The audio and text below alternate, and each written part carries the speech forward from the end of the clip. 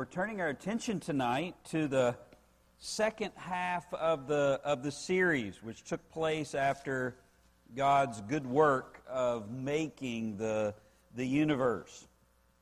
The pastor once told his wife before he preached, "Dear, I'm just not as excited about my text as I should be. I've studied. I know the Scripture is God's Word, and it's wonder-filled, but I just don't have the zeal that I should have." And his wise wife responded, "Don't fret yourself, husband. The people that you're preaching to aren't excited about hearing you either. And whenever they listen, about a fourth of them will be helped. Another fourth will leave thinking it was good, but it could have been better. Another fourth won't like it at all and may even disagree with what you say. And another fourth won't even pay attention enough to know what you've said. And next week, the groups will change because none of them have any idea what you said last Sunday. So be happy with the group that you'll help today." I think she had the gift of exhortation, encouragement, don't you? And so for those of you who have forgotten what I said not last Sunday, and maybe not even the Sunday before that, but a few Sundays ago, let me tell you where we're going. We're on part 4, or the 4th sermon, of applied anthropology, specifically how it relates to creation and culture. We start with creation in order to interpret culture. What does the Bible tell us about man, the study of man, the truth about mankind? That's the anthropology, and then we're applying that to life. And we're going at this in 2 parts. We finished with part 1 and then took that long break, and so we laid the foundation of creation in Genesis chapter 1 and 2, and we saw what the Bible taught about the creation of the world and mankind. And now we're going to embark on the second part of the series, where we'll apply that to humanity in general, and then some cultural issues specifically, which is the applied anthropology part. Biblical anthropology informs a lot. Biblical distinctions are rooted in creation. Biblical roles are rooted in God's design. Biblical purposes for life are rooted in God's commands: be fruitful and multiply and subdue. And biblical sexuality is rooted in God's blessing and also His design. And just like in Genesis 1 and 2, the Bible provides a very straightforward explanation for all the issues that seem so confusing to our upside-down world and the way that people approach them. Thankfully for us, our job is just to understand what God said and then arrange our lives accordingly. So that's my task tonight. Like every Sunday, it's to faithfully preach the Scriptures to you, and your task is then to evaluate, is that a faithful rendering of the Scriptures, and then hear and obey what's put before you, because the power's in the truth. The power's not in the preacher, which is what that dear wife was trying to point out to her husband. Like you, I have watched God work through some pretty pitiful preaching. I've done some of it. I've also sat under some pretty powerful sermons and received nothing when somebody right beside me was having their world rocked, and that was on me, because I didn't do anything with what was said. So tonight, open your Bibles to Genesis 3. We're going to look at the whole chapter. We won't get all of it tonight, but we'll get a big chunk, and let's see what God says about the fall. Now, we walk through day by day through the creation narrative, and God just declares, this is what I did, and this is how I did it. He created ex nihilo, out of nothing, and He created by fiat, by command. He spoke, and it happened. And then in chapter 2, He zooms in. We took a close-up look of God's masterpiece of creation. Mankind made in God's image.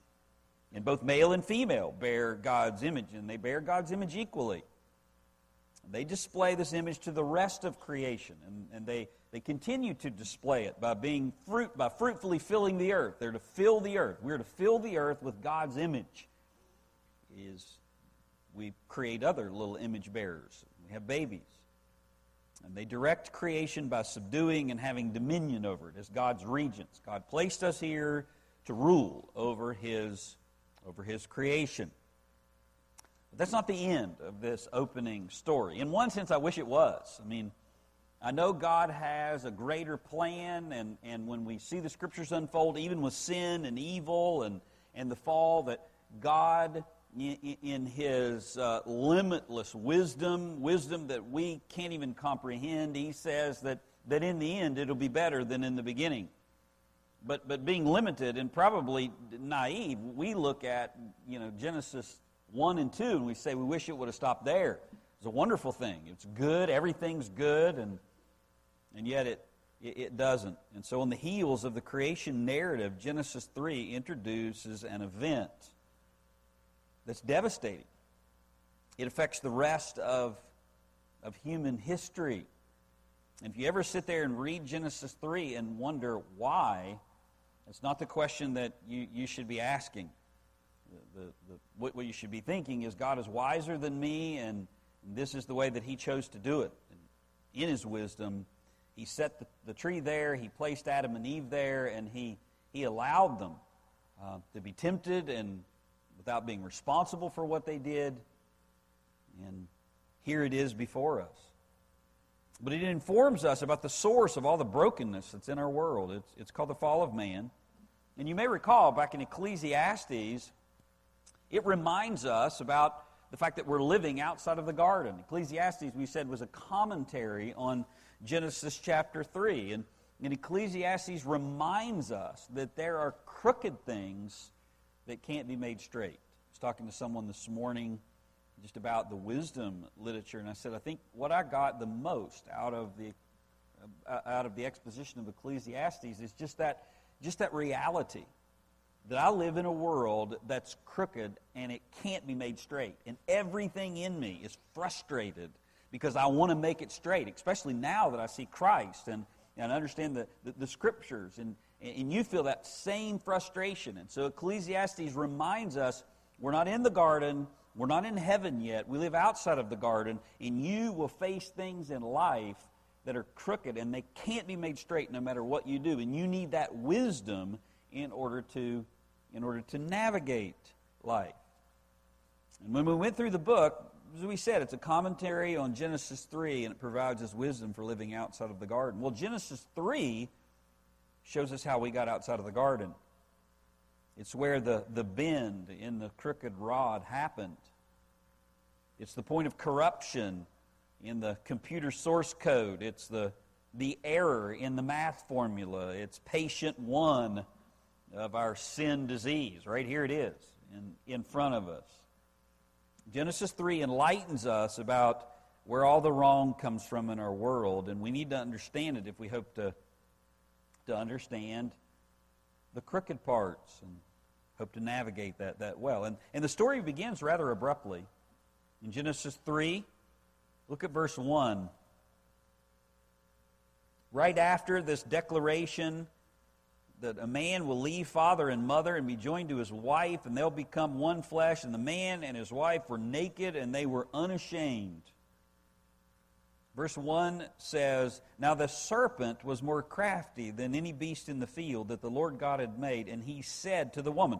It starts with a conversation between a serpent and Eve in verses 1 through 5. It continues then with a faithful decision by this couple to listen to his anti-wisdom. Look at verse 6. And when the woman saw that the tree was good for food, and that it was a delight to the eyes, and that the tree was desirable to make one wise, she took from its fruit, and she ate, and she gave it also to her husband with her, and he ate. And then the eyes of both of them were opened, and they knew that they were naked. And they sewed fig leaves together and made themselves loin coverings. That's followed by a series of questions interposed from God to a hiding couple. After they realize this, they try to hide from the Lord. How silly we are, as if you could hide from the Creator. Look at verse 9. Then the Lord God called to them and said, Where are you? He said, I heard the sound of you in the garden. I was afraid because I was naked, so I hid myself. And he said, Who told you that you were naked? Question number 2. Question number 3, have you eaten from the tree which I commanded you not to eat?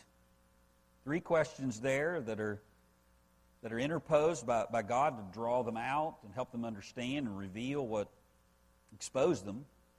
And then all of it ends with this pronouncement of a divine curse that's still operative today. Verse 14. Then the Lord God said to the serpent, because you've done this, cursed are you more than all the cattle and more than every beast of the field. And on your belly you'll go, and the dust you'll eat all the days of your life. And I'll put enmity between you and the woman, and between your seed and her seed. And he shall bruise you on the head, and you shall bruise him on the heel. To the woman, he said, I will greatly multiply your pain in childbirth. In pain you will bring forth children. Yet your desire will be for your husband, and he will rule over you. And then to the man, to Adam, he said, because you've listened to the voice of your wife and have eaten from the tree which I commanded you, saying, you shall not eat from it, cursed is the ground because of you. In toil you will eat of it all the days of your life. Both thorns and thistles it shall grow for you, and you will eat the plants of the field, and by the sweat of your face you will eat bread till you return to the ground, because you were taken from the dust, and to the dust you'll return. And then after the curse, it ends with God's mercy. There's hope. Now the man called verse 20, his wife's name Eve, because she was the mother of all the living, and the Lord God made garments of skin for Adam and his wife and clothed them. And then they're placed outside of the garden. If you want to summarize what happens here, it's a reversal of all of the good that we just saw God create and God design.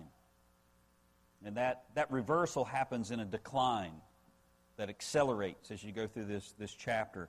God made this couple. This couple was made as image bearers. They're made in the image of the Lord. And they went from leading creation to following a creature. And they went from enjoying the Creator's wisdom to choosing the serpent's anti-wisdom. They went from delightful fellowship with their Maker and with one another. They were naked and unashamed. They went to estrangement and shame and separation from God and man.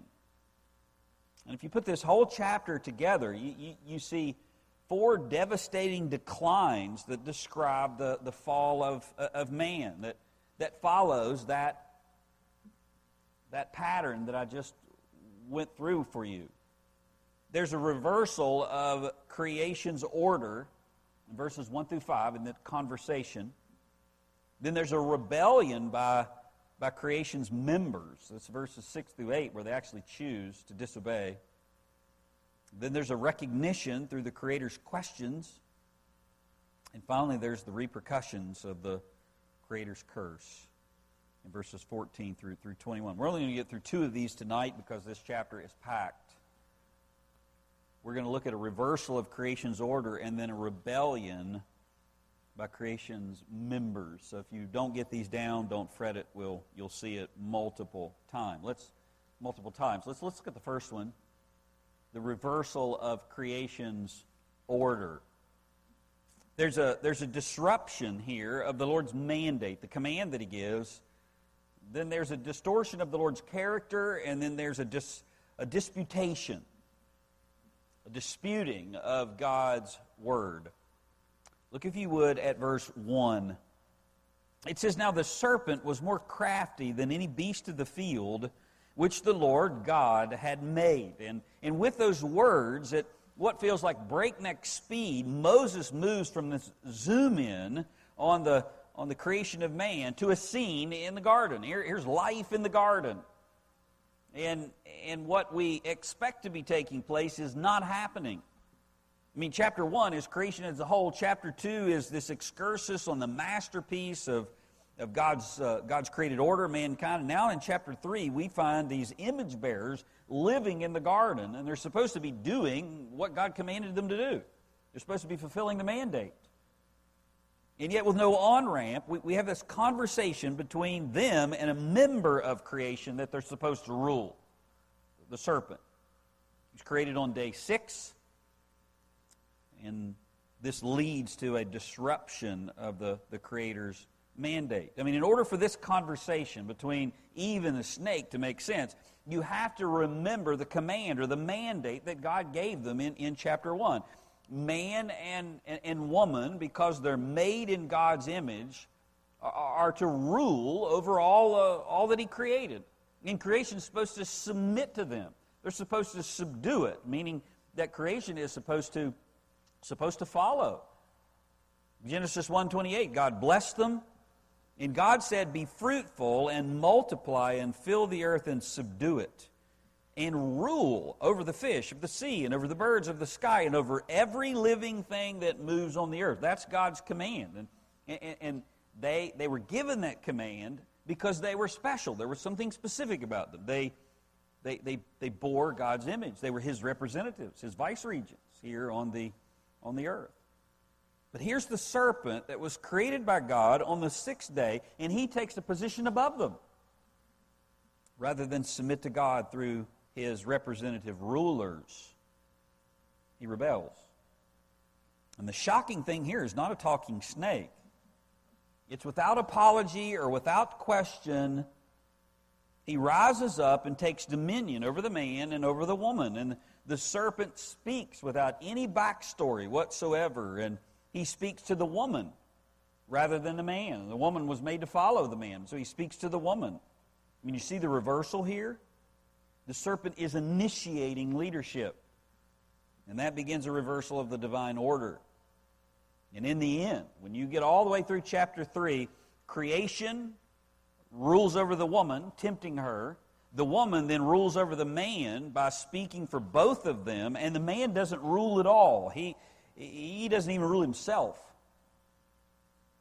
In fact, the man was to lovingly lead all of creation and his wife, and he doesn't even speak at all in chapter 3 until he's forced to answer some questions by God Himself as he's hiding or cowering over in the corner. And then when he does speak, he tries to blame shift and excuse away his sinful passivity. The snake is the one leading in chapter 3, not God's man or woman. And Adam doesn't rebuke the snake. He doesn't protect his wife. He just sits idly by. And the woman, who also bears God's image, doesn't rule over the animal either. She doesn't say, "What are you doing? You're not to be doing that." But instead she listens to his words and then ends up submitting to him and then rules over her husband as well. I mean, all of this is packed in verse 1. Owen Strahan said the fall of Adam and Eve is not merely the story of them biting into forbidden fruit. It's the unraveling of the good and gracious order of God. And every issue since the fall has followed this perversion of divine order. God creates, God gives something good, God sets boundaries in order to preserve that good or provide something to us, and there is a part of creation that rises above that rebels, that steps over that line, that transgresses. And the original sin here is like throwing a rock in a pond, and then the ripples spread outward, continuing even today. Whether that's the worshiping the creature rather than the creator, or sexual perversions, or gender issues, or feminism, or chauvinism, or anything else, they all have their root right here. And we're not told why the snake talks in verse 1. You have a list of questions that you want to ask God whenever you get to heaven? I mean, that's not normal to us.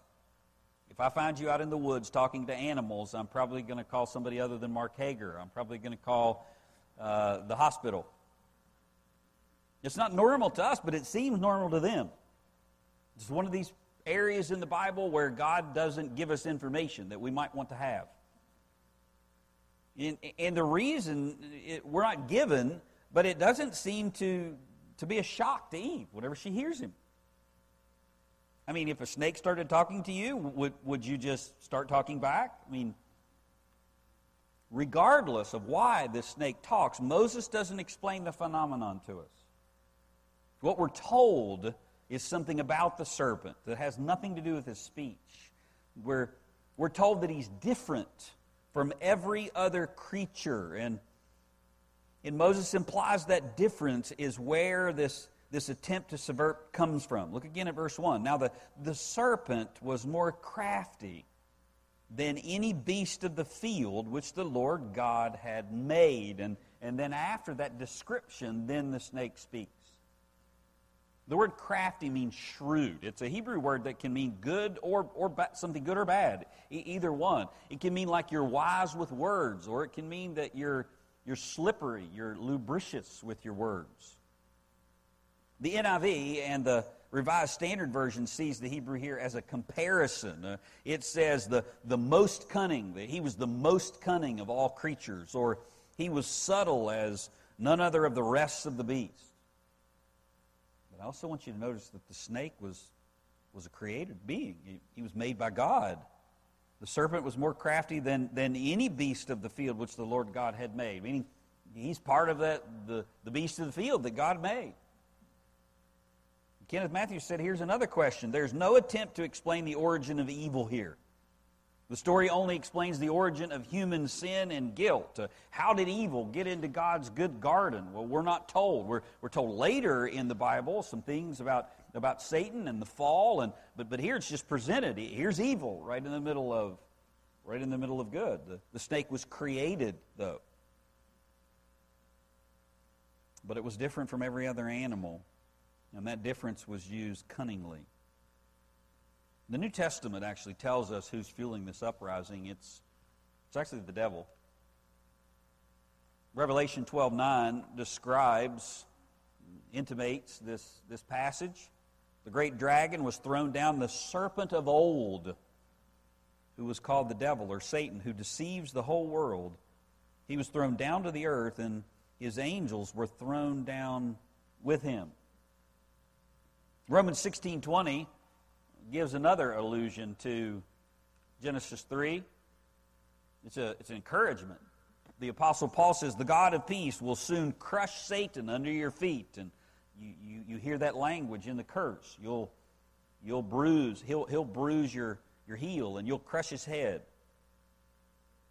The serpent's never identified as the devil in the Old Testament, but his words and strategy here make it clear that this is the scheme of Satan, and then we get more revelation later. So what's happening here? Well, either Satan was appearing as a serpent, or he was possessing the serpent, or he misled Adam and Eve into believing that the serpent was talking to them when in reality it was him. We're not told which. You might think of it just like a human being today when they tempt someone else to do evil. It's not the devil himself doing that. But that person is speaking the words of Satan. They're doing the work of Satan. It's a message that comes from him. It's on his behalf. They're doing his work, and the serpent is doing the work of Satan. It's like Peter in Matthew 16, where the passage where Jesus takes him to Caesarea Philippi, one of my favorite ones, and who do men say that I am? Who do you say that I am? Peter says, you're the Christ, the Son of the living God. And you remember when his disciples confessed that, Jesus says, you're right, and the Christ must die. I'm going to Jerusalem, I'm going to suffer. And Peter rebukes the Lord, and Jesus said, get behind me, Satan. He's speaking to Peter. There was Peter, he wasn't literally possessed by the devil at that moment. Satan wasn't literally possessing Peter or influencing Peter at that moment. Peter's words were inspired by the devil. They were tainted by Satan's self-centering message, a message of pride, a message focused on self. And that's what Jesus calls out. And then there are other times, though, that it's more defined than something like Matthew 16. There's the time, like in Luke 22, with Judas, who was an unbeliever. And it says, and Satan entered into Judas. Now there's no question. It was called Iscariot, belonging to the number of the 12. And he went away and discussed with the chief priests and the officers how they may betray him. He does the work of Satan. He's under some form of direct influence, of possession, which is clearly possible since Judas was an unbeliever. There's another indication, though, about Genesis 3 that this is more than just an animal. Verse 15 of Genesis 3, the serpent is treated as a person. And in the curse, God speaks a curse that he speaks one to the man and one to the woman, but he speaks one to the serpent that goes far beyond just dealing with a species of snakes.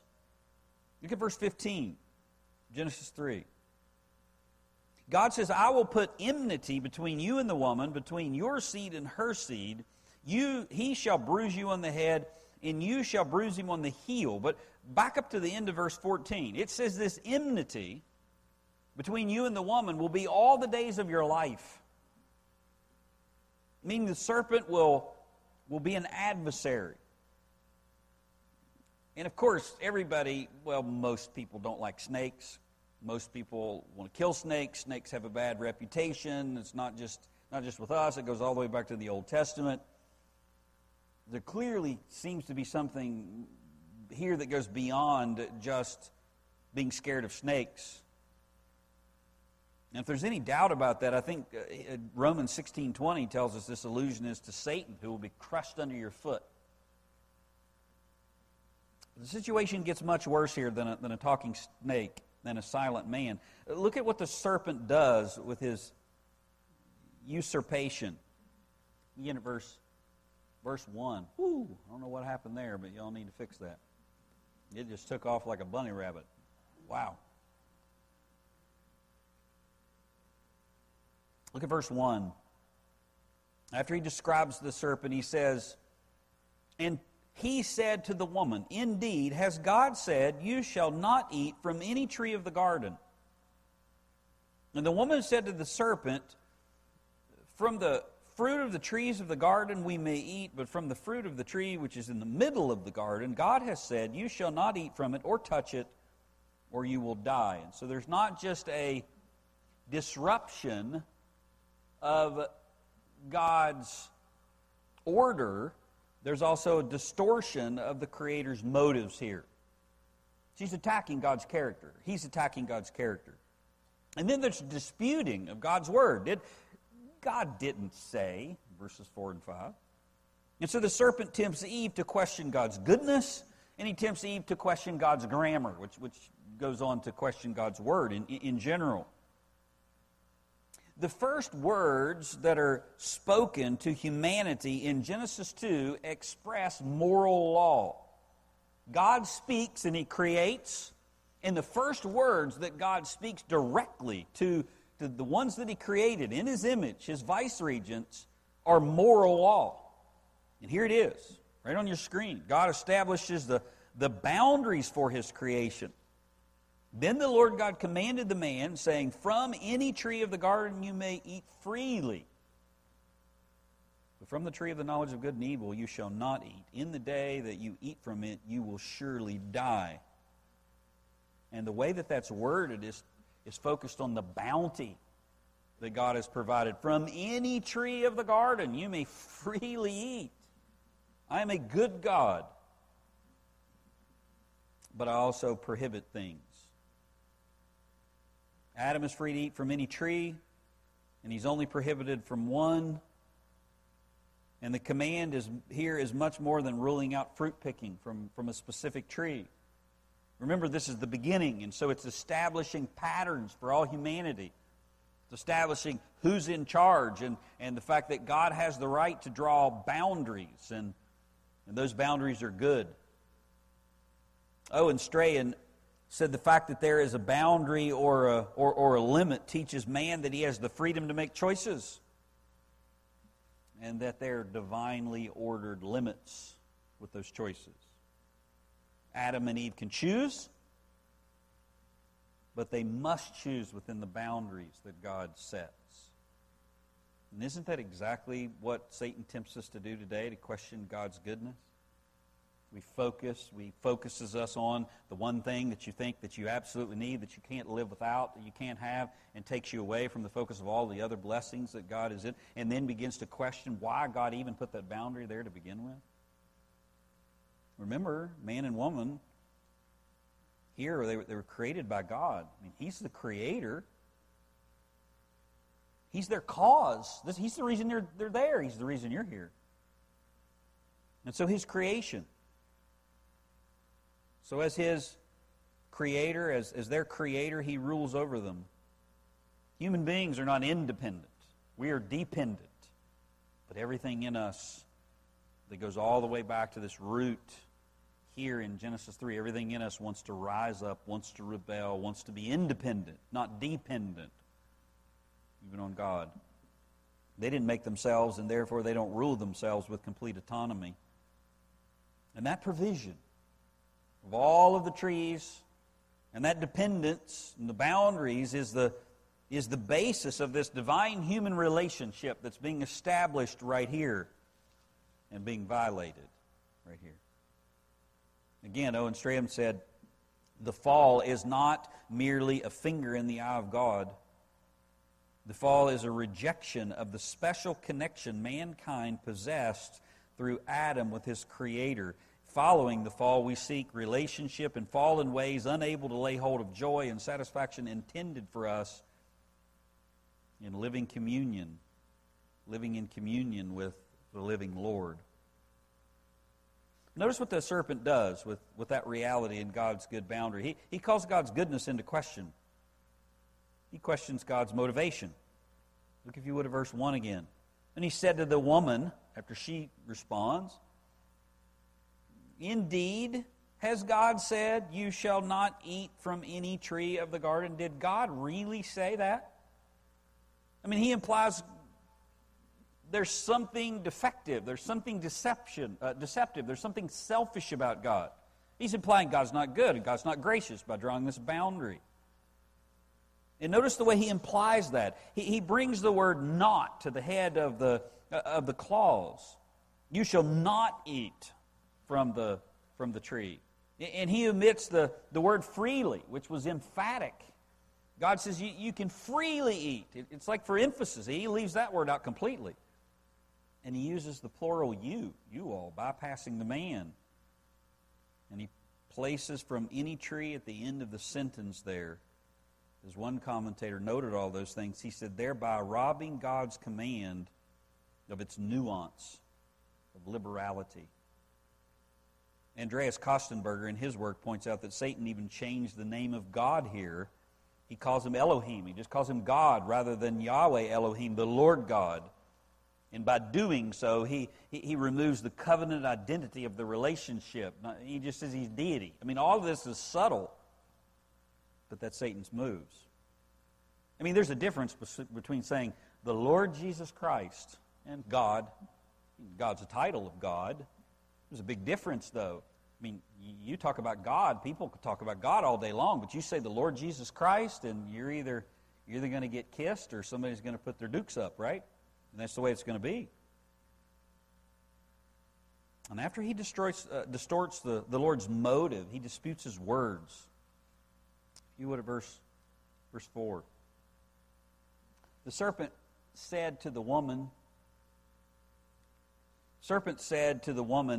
"You shall not surely die. For God knows in the day that you eat from it, your eyes will be opened, and you will be like God, knowing good and evil." Ken Hughes said, the pathology of this dialogue of dissent is so clear. I mean, Satan offers a question based on a perversion of God's word. Eve then begins to question it herself, as is evidenced by her revisions that she makes even to God's command. And then Satan, after that, is then free to declare God's word was wrong. I mean, Satan lies about God's instructions here, and then accuses God of lying. I mean, he didn't say that.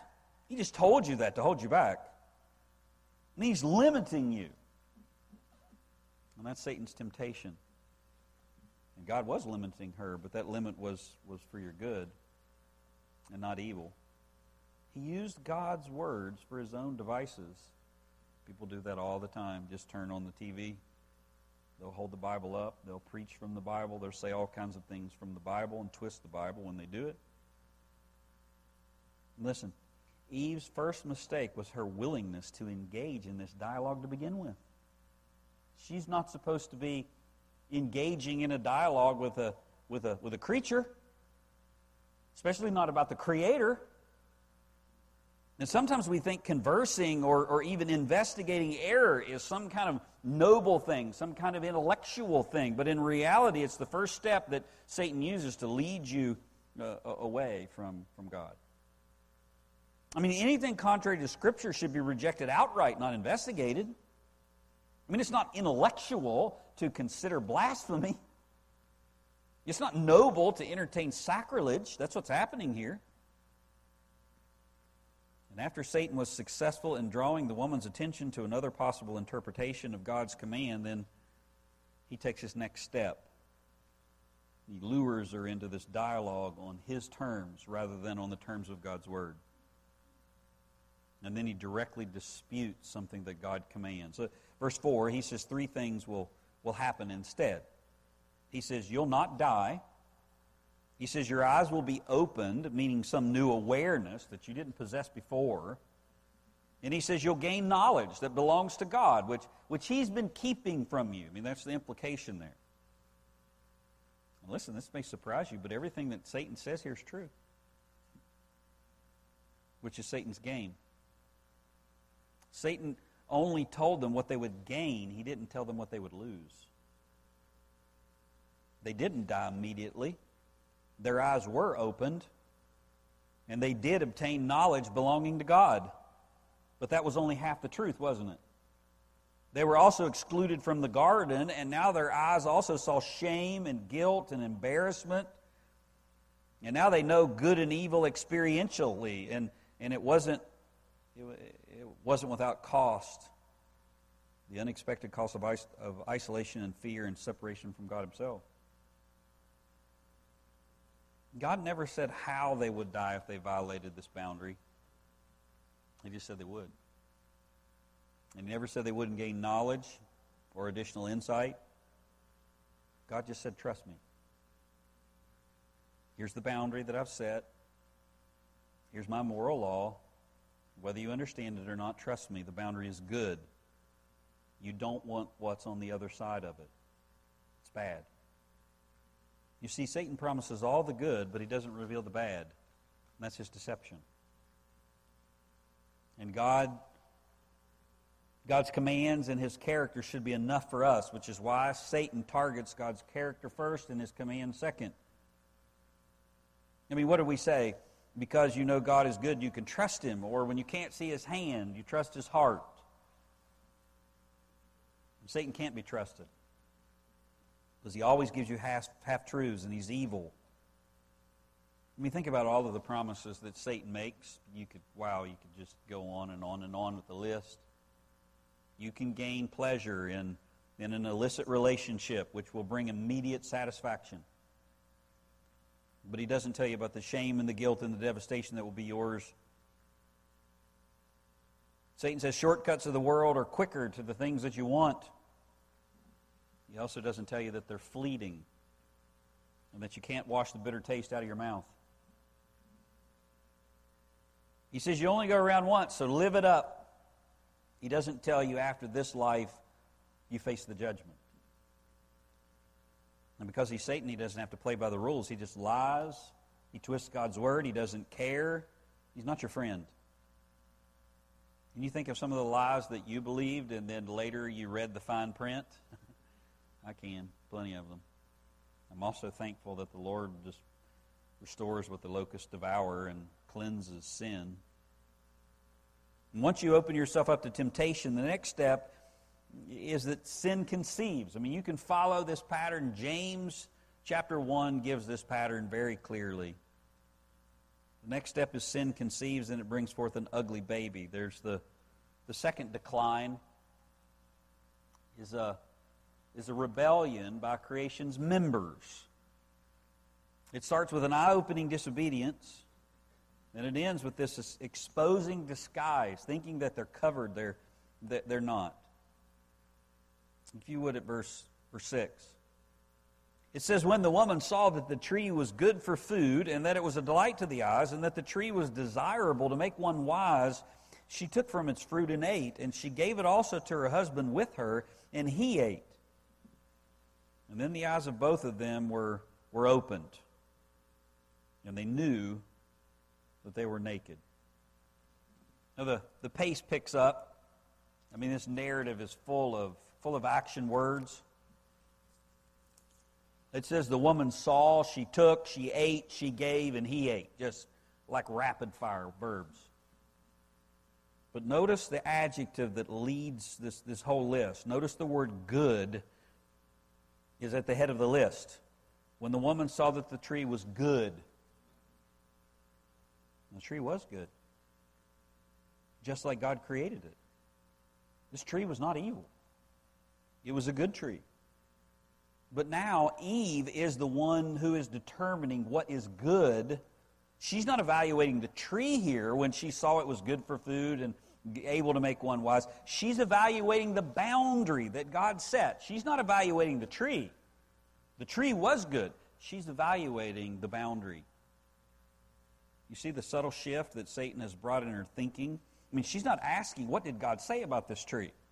She's focused on the usefulness of the tree and her interpretation of that usefulness.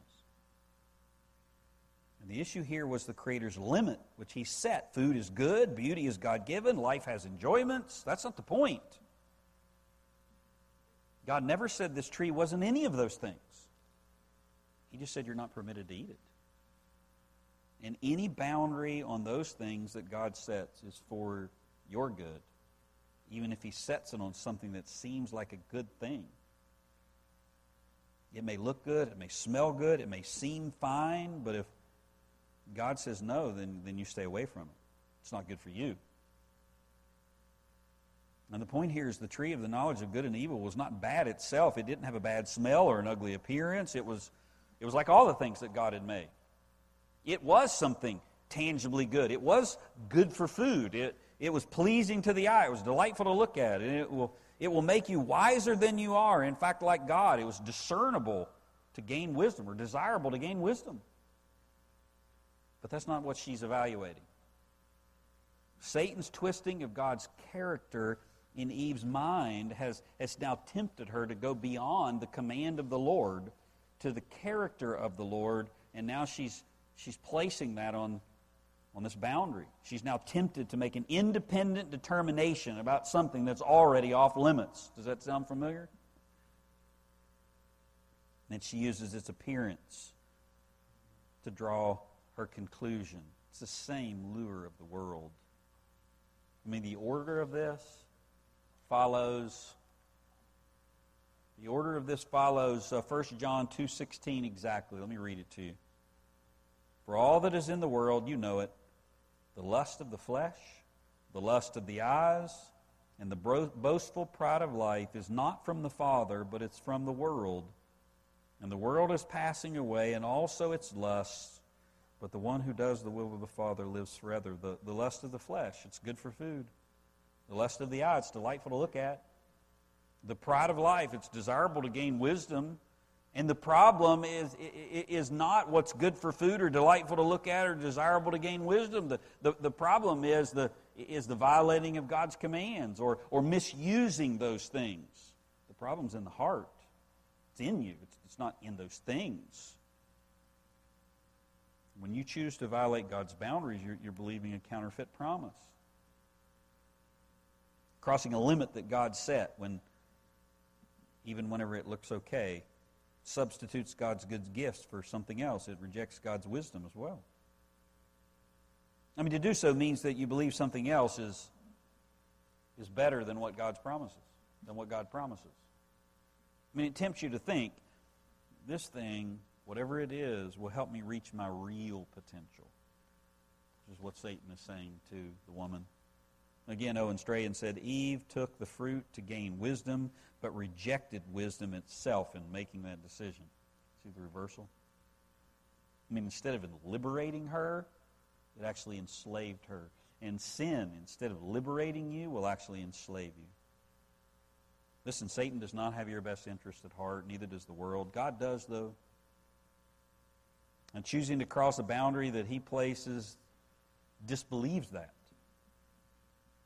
It believes boundaries are bad and crossing it has to be better on the other side, and the grass may look greener there, but as I've said before, the grass is greenest over septic tanks. It's where it grows greenest. There's nothing new under the sun. And those are the same temptations that Satan uses today, and we're still falling for them. Whenever I was in Phoenix this past week, we grievingly discussed a brother who had fallen. We prayed for him and for his family. And when we did, I was reminded of what Chuck Swindoll said in a chapel whenever I was in seminary that just struck me with fear in a good way. And I pleaded with God for mercy toward my own heart, remembering that message. Swindoll said, "Brothers, beware of the 4 deadly S's: sex, silver, slothfulness, and superiority." Sex, silver, slothfulness, and superiority. They're all nets that Satan will spread for you, and you might not be tempted by one, so he'll come at you with the other. I mean, you might not be tempted by money, but lust may be your Achilles heel. You may not be overtaken by pride, but a life of ease and laziness may be your downfall. And so Swindoll said you have to put on the full armor of God. I mean, Satan doesn't care what sends you to hell, just as long as you get there. So don't be ignorant of his devices. And Adam and Eve, their result of what they've done here is rebellion. Look at verse 6. She took from its fruit and ate, and she gave also to her husband with her, and he ate. And then the eyes of both of them were opened, and they knew that they were naked. She took, ate, gave, he ate, and they knew immediately. Now here, in this first few verses, the spotlight is shining on Eve. But that spotlight reveals an even more loathsome creature slinking behind her, and it's not the snake. Now, did you pick up on what's happening here? I mean, Eve was the one who's engaged in the dialogue on behalf of the couple. She reversed creation's order. She usurped her place. She led when she should have followed, and in turn she was deceived and fell into horrible sin. Now, 1 Timothy 2 tells us that explicitly. 1 Timothy 2:13, "For it was Adam who was first created, and then Eve, and it was not Adam who was deceived, but the woman being deceived fell into transgression." And we say, horrible Eve, these women, they're always leading us into the wrong way, wrong way. That's the wrong way to think about that passage and what's happening here. I mean, creation's order and the fall's reversal is the basis that Paul gives for the prohibition against women elders in the church. I mean, that's the explanation for why a woman is not to be a ruler in the church or an elder. In 1 Corinthians 11:3 says it even more plainly. But I want you to understand that Christ is the head of every man, and the man is the head of the woman, and God is the head of Christ. So the order's plain. That's not the problem here. Where's Adam in this scene? He's the one that's slouching in the shadows. Adam was there. You can only tell that by the words, "her husband with her, and he ate." But other than that, he did nothing. He sits passively by and allows a creature to lead, God to be maligned, his wife to be deceived, and sin to enter the garden that he was supposed to keep. I mean, one commentator said Adam was not out cultivating a tough patch of brush and then came to his wife seeking a little snack, and she said, "Oh, here, try this." He was with her, and he was silent. John Hartley said the Hebrew form for when Eve speaks to the serpent are all plural forms, meaning Eve was speaking for both her and Adam.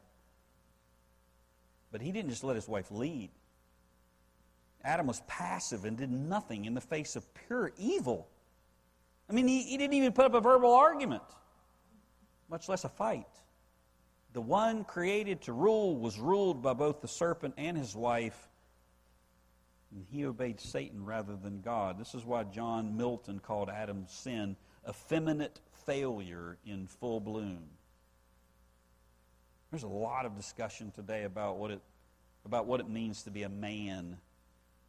And you have to take care and not see it as some cultural expression of wearing boots or hunting or having a beard, which I do all of those, and I do so thankfully. You have to be careful, though, that you don't interpret what it means to be a man by some cultural expression of that. But whatever being a man means, and I think Scripture gives us some clear guidance on that, if being a man means anything, it surely means standing up in the face of evil. It surely means initiating leadership. It surely means protecting your wife, even if you have to lay down your life for her, and not sitting idly by whenever God's maligned. It doesn't mean being passive or docile, I can tell you that, or just going along with the crowd, even if the crowd contains your wife.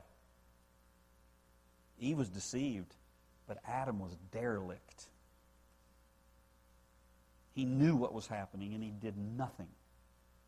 He knew the enemy was in the camp, and he watched him walk through the front door, and he let him shoot his wife and everyone else in the head. And there were immediate consequences. Look at verse 7. Then the eyes of both of them were opened, and they knew that they were naked. Notice the plural words here.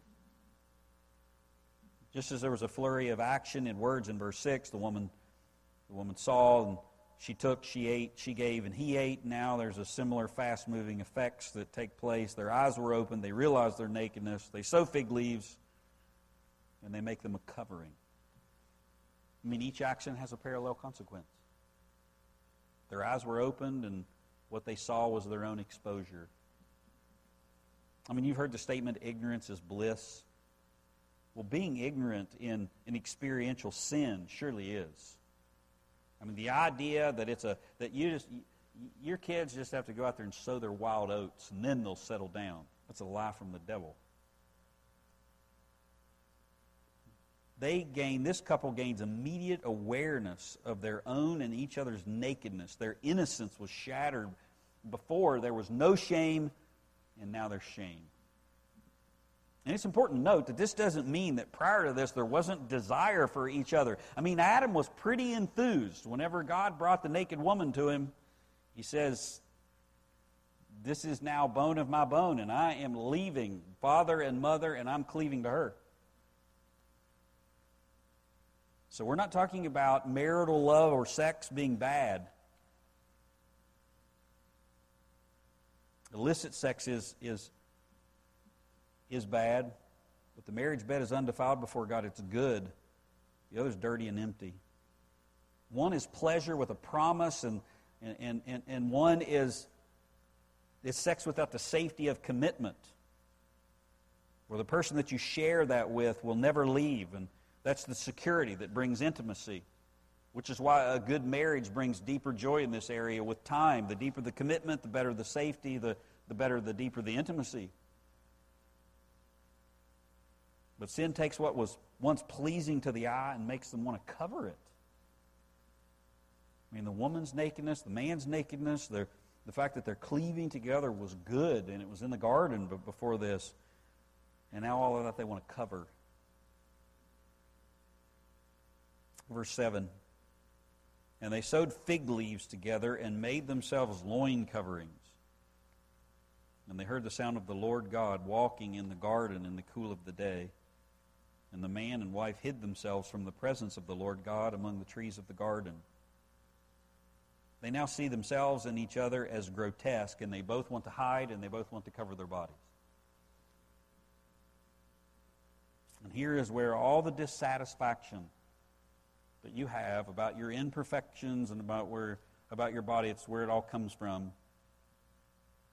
What God made beautiful and good because of sin is now seen as shameful and ugly. And don't go all Christian nudist on me and say that, well, in the garden they didn't have any clothes, so that's what we should do now. Now sin has come, and so God tells you to cover, even on the beach, I might add. Which is why he says the Lord provides a covering for them. If you don't think that the fall had lasting consequences, answer this. How often do you fret over how you look, or how often do you despise something about your own body? And I'm not talking about where there's a lack of restraint or laziness and you just let yourself go. I mean, even that loathing needs balance because we let culture define what's beautiful and what's not. I mean, how many times have you hated something about your body that you were born with that you have no control over? You have legs that are too thick and she has skinny legs and you would love to have them, or vice versa. Or some other flaw that you have shame in and you just want to cover it.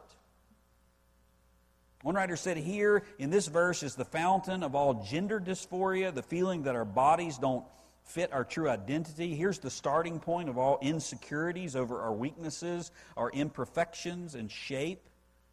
I mean, the fall of man unleashed a perpetually breaking wave of bodily dissatisfaction with punishing consequences. This verse explains why some people loathe themselves so much that they even desire to pretend to be another gender. This is the source of it, the root of it. And they see a mask as the way to hide their real self and not deal with really what's going on in their heart. Verse 7b, they sewed fig leaves together and made themselves loin coverings. They heard the sound of the Lord walking in the garden in the cool of the day, and the man and his wife hid themselves from the presence of the Lord. And there's a clear play on words here that when it says they covered themselves with leaves. It's like an ineffective covering. And so God makes them a durable garment in verse 21. It's two completely different words. They sought to mask, and there's no hiding from God because He's the only one who can cover you. And their puny efforts to hide themselves is juxtaposed with their efforts to hide from God. They heard the sound of the Lord God walking in the garden in the cool of the day, and the man and his wife hid themselves from the presence of the Lord. I mean, here's what's called a anthropomorphic description of God. God's walking like a man in the cool of the day. It's literally in the time of the evening breeze, when it's nice to walk. It's the best time of the day. It's the idea here. And to walk with God is to be in fellowship with Him. Abraham walked with God. Enoch walked with God. Noah walked with God. It means to fellowship with God. And here it's the idea of God walking in the best time of the day. It's this intimate, wonderful fellowship that God was offering that man had. And now their sin has brought all of that to an end, and it's brought to a full end here. The image bearers that were to rule over creation have been ruled by it. And the ones created for relationship with their Maker is now out of fellowship with Him. They're hiding from Him. They're now found hiding in the corner of the garden, ashamed, embarrassed of each other, pathetically covered, and yet exposed before their Creator. And that's where reversing creation's order will lead you. If you follow sin and Satan, it'll promise you one thing, it'll give you another, it will only tell you half of it. And don't buy it, it's a lie. Trust God. Trust His character. Believe His word, even when you can't understand. As odd as it might sound, the only way out of this predicament is to expose yourself before the Lord. And again, what's happening in them is they don't want to expose themselves. They don't want to expose themselves to each other. They don't want to expose themselves to the Lord. They're trying these puny efforts to cover themselves. But you have to let the Lord cover you now that sin has entered. Which is the point of verse 21. Look at 21. The Lord God made garments of skin for Adam and his wife and clothed them. As hard as it may seem when you're in sin and when you're ashamed, the only way out is through the light, into the light. Proverbs 28:13 says, "He who covers his sins will not prosper, but he who confesses and forsakes it will find mercy." And you'll see God's mercy next time in the questions that He asks. And then you'll see the seriousness of judgment in the curse. And then we'll be reminded of God's mercy, just as we were again in that verse 21. And I guess I would just close with with this. Whatever boundary that you feel like God is placing there, now it's entirely possible for us to become legalists and add to the text and go beyond the Scriptures and taste not, touch not, handle not, think some external deal that we come up with is somehow going to regulate our sinful hearts. Good luck with that. That's not going to happen. The externals won't control the internal heart. But if you have the Spirit of God within you, and there's a boundary that God sets, remember that that boundary there is for your good. And crossing that boundary is not going to bring you any more fulfillment, no matter what you think or what anyone else says. There's safety with the Lord and with His Word. Let's pray.